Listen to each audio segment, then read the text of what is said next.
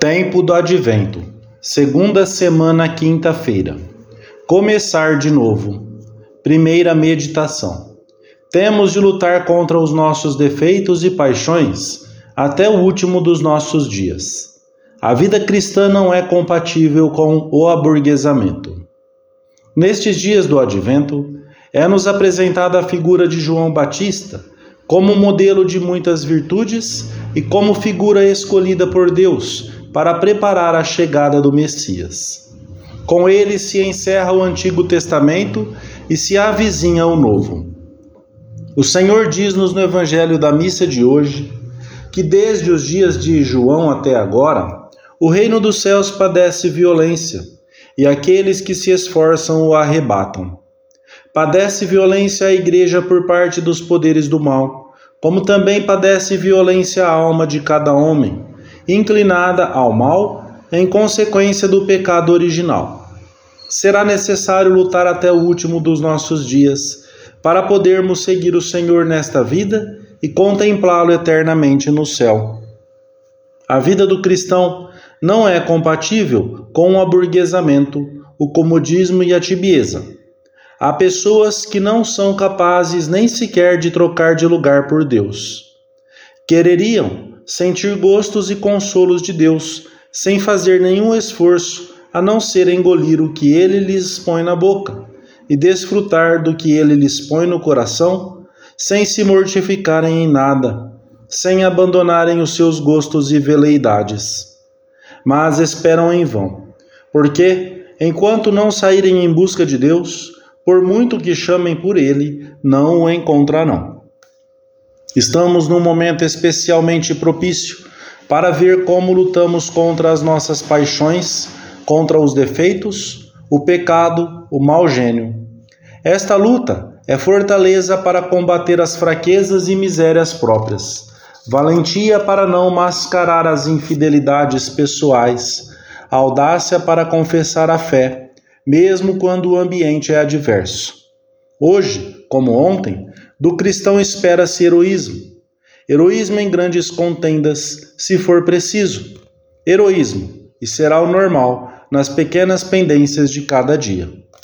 Esta luta, que o Senhor nos pede ao longo de toda a vida, mas especialmente nestes tempos litúrgicos, em que Ele se nos manifesta de modo mais próximo na sua santíssima humanidade, concretizar-se-á muitas vezes em firmeza à hora de cumprirmos delicadamente os nossos atos de piedade, sem substituí-los por qualquer outra coisa que se apresente, sem nos deixarmos levar pelo estado de ânimo do dia ou do momento. Concretizar-se ainda no modo de vivermos a caridade, corrigindo as formas duras do nosso caráter, do nosso mau caráter, e realizar bem o trabalho que saberemos oferecer a Deus, em empenhar-nos numa ação apostólica eficaz à nossa volta, em valer-nos dos meios oportunos para que a nossa formação espiritual não estacione numa via morta. Ordinariamente, será uma luta em pequenas coisas. Ouçamos o Senhor que nos diz: quem é fiel no pouco, também o é no muito, e quem é injusto no pouco, também o é no muito. É como se Ele nos lembrasse: luta a cada instante nos detalhes aparentemente pequenos, mas grandes aos meus olhos. Cumpre com pontualidade o dever. Sorri a quem precisa, ainda que tenhas a alma dorida.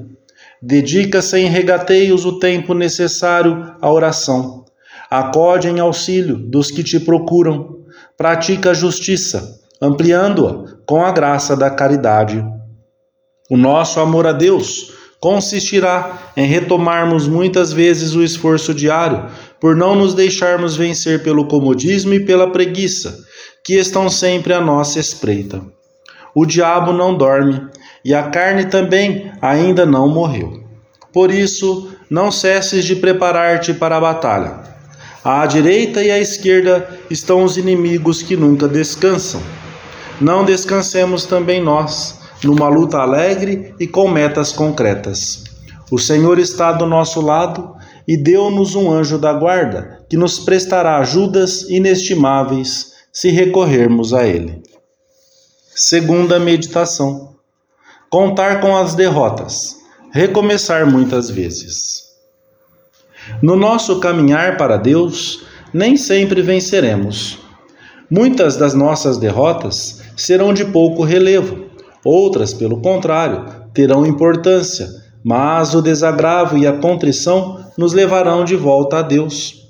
E começaremos de novo, com a ajuda do Senhor, sem desânimos nem pessimismos, que são fruto da soberba, mas com a necessária paciência e humildade, ainda que não vejamos fruto nenhum. Em inúmeras ocasiões, ouviremos o Espírito Santo dizer-nos: torna a começar, sê constante, não te preocupes com esse fracasso, não te preocupes com todas as experiências negativas anteriores juntas. Torna a começar com mais humildade, pedindo mais ajuda ao teu Senhor. No campo das realizações humanas, a genialidade é normalmente fruto de uma paciência prolongada, de um esforço incessantemente repetido e melhorado.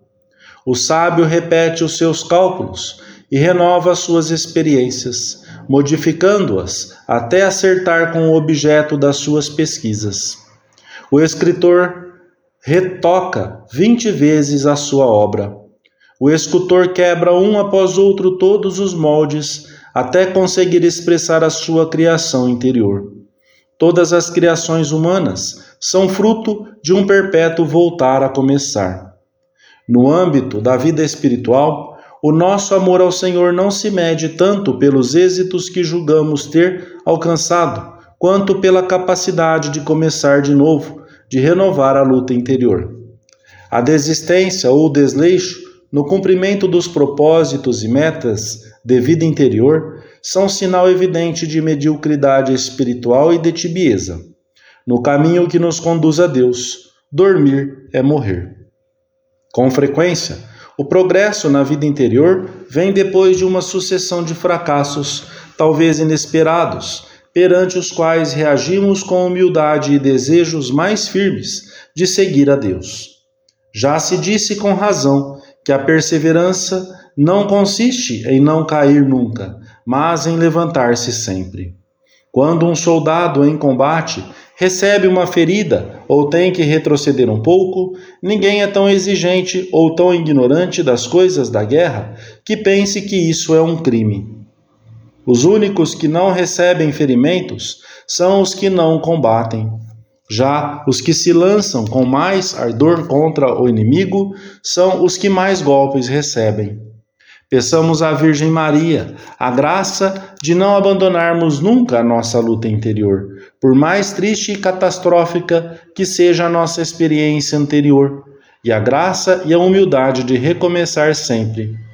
Peçamos-lhe também que nos ajude a ser constantes na nossa ação apostólica, ainda que aparentemente não vejamos resultado algum.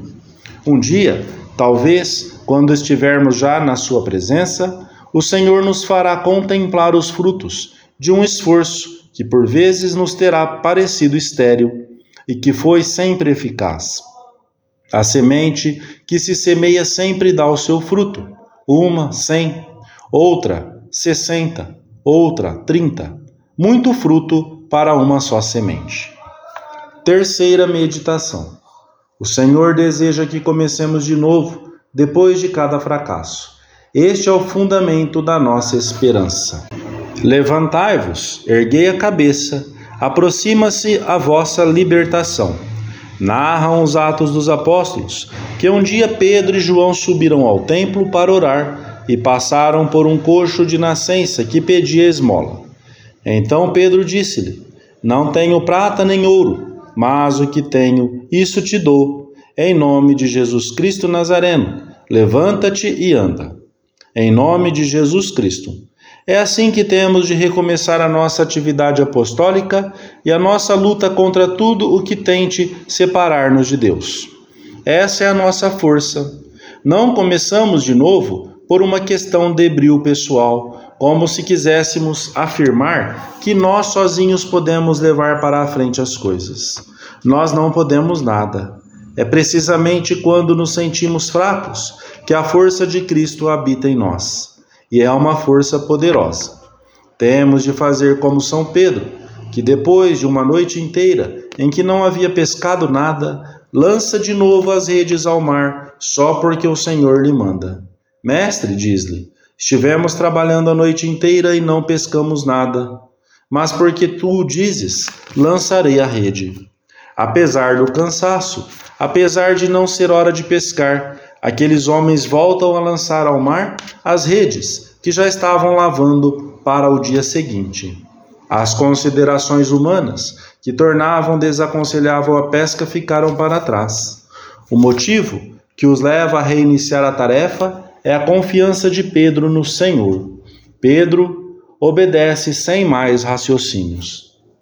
O fundamento da nossa esperança está em que o Senhor deseja que recomecemos sempre que tivermos um fracasso, talvez aparente, na nossa vida interior ou na nossa atividade apostólica. Porque tu assim me dizes, Senhor, começarei de novo. Se vivermos deste modo, eliminaremos para sempre da nossa vida o fantasma do desalento que tem afogado tantas almas na mediocridade espiritual e na tibieza. Recomeça.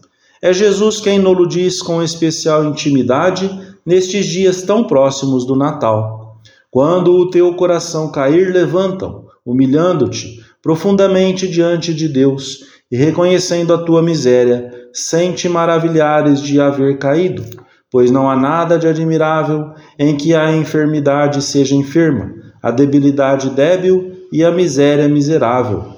No entanto, detesta com todas as tuas forças a ofensa que fizeste a Deus, e com valor e confiança na sua misericórdia, persevera no caminho da virtude que tinhas abandonado.